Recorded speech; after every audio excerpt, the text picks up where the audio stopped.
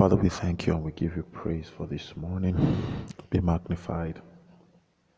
Thank you for another opportunity to gather about your word. I ask in the name of Jesus that you speak to us.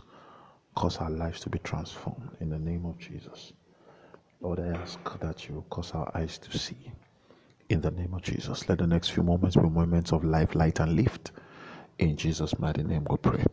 Good morning. It's an honor to be in your space, bringing you God's word. I trust that you rested well.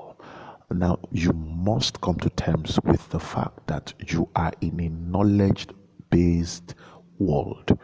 Everybody, you must come out of the deception that things will get better if one person is removed. Listen to me.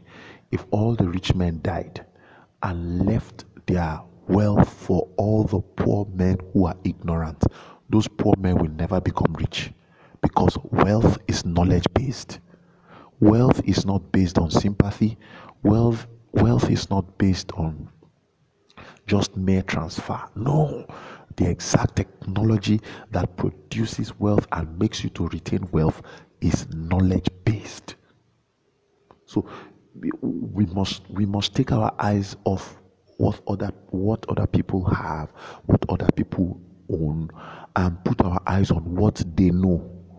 If you know what they know, you will automatically reproduce what they have. It's knowledge-based.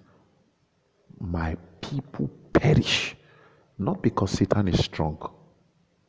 I love the way the word of God does not give honor to Satan.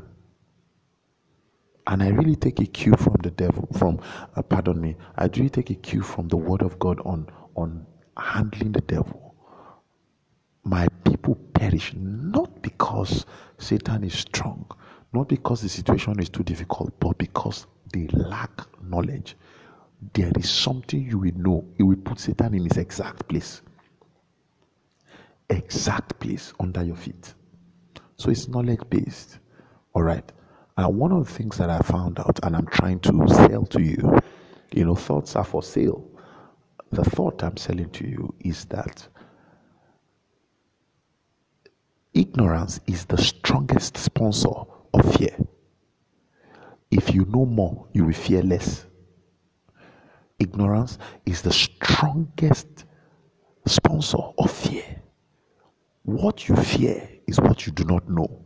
The day you know it, you will cease to fear it. Back in the days, we used to say, I can't go to Mr. Johnson's house. He has a dog. I don't know the dog. But if I'm going with Emeka, I will be confident because Emeka knows the dog. Why doesn't Emeka fear the dog? Emeka knows the dog. It's the same thing. If you know the dog, you will not fear the dog. If you know the market, you will not fear the market. While some of us wait for the vacillations of the charts and the indices in the news, some people know.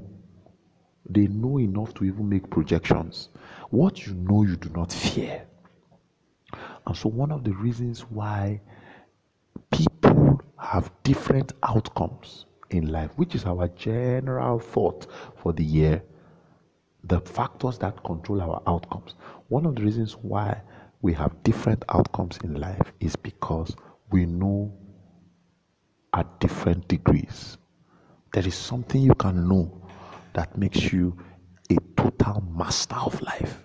Oh, they that have received the abundance of grace and the gift of righteousness shall reign in this life. If you know grace and you know the gift of righteousness, the Bible says you reign.